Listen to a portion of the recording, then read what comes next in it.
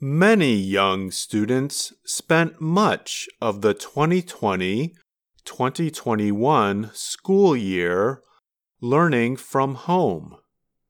But some educators estimate that students who spent the most time learning remotely lost about half a school year of learning. In first and second grade, children are 6 to 8 years old. That age is a crucial time for learning to read. But many first and second graders who spent time learning remotely fell behind in reading ability. Now in third grade, many of those students are reading below expectations for their grade level. Third grade also is an important year. That is because students must master basic reading skills. After third grade, learning math, science, and social studies requires reading comprehension. Research suggests that if students do not have this comprehension by the end of third grade, they are more likely to struggle or even to stop going to school. John King Jr. is a former U.S. Secretary of Education. Of children who fell behind, he said, "Those kids are very vulnerable." He questioned whether such children were getting all they needed. If not, there's the risk of a lost generation of students. Public schools in the city of Atlanta have taken steps to try to make up for that lost learning. The school day is now 30 minutes longer, and students who are behind attend small group tutoring during that time. Atlanta schools also increased availability of summer school. Superintendent for Atlanta Public Schools, Lisa Herring, said one of the best things to do to improve student performance is to have time with the students. Malaysia Thomas is a student in Atlanta.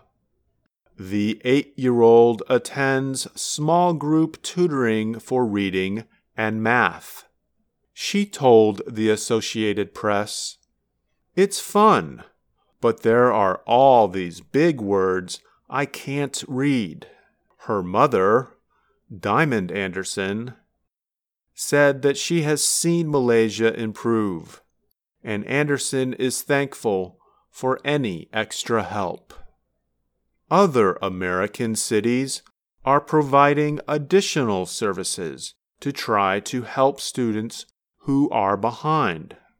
New York created an after-school program to provide tutoring for students with special needs.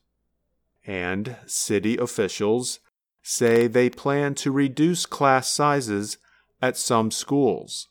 Boston is using a new way to teach children to read.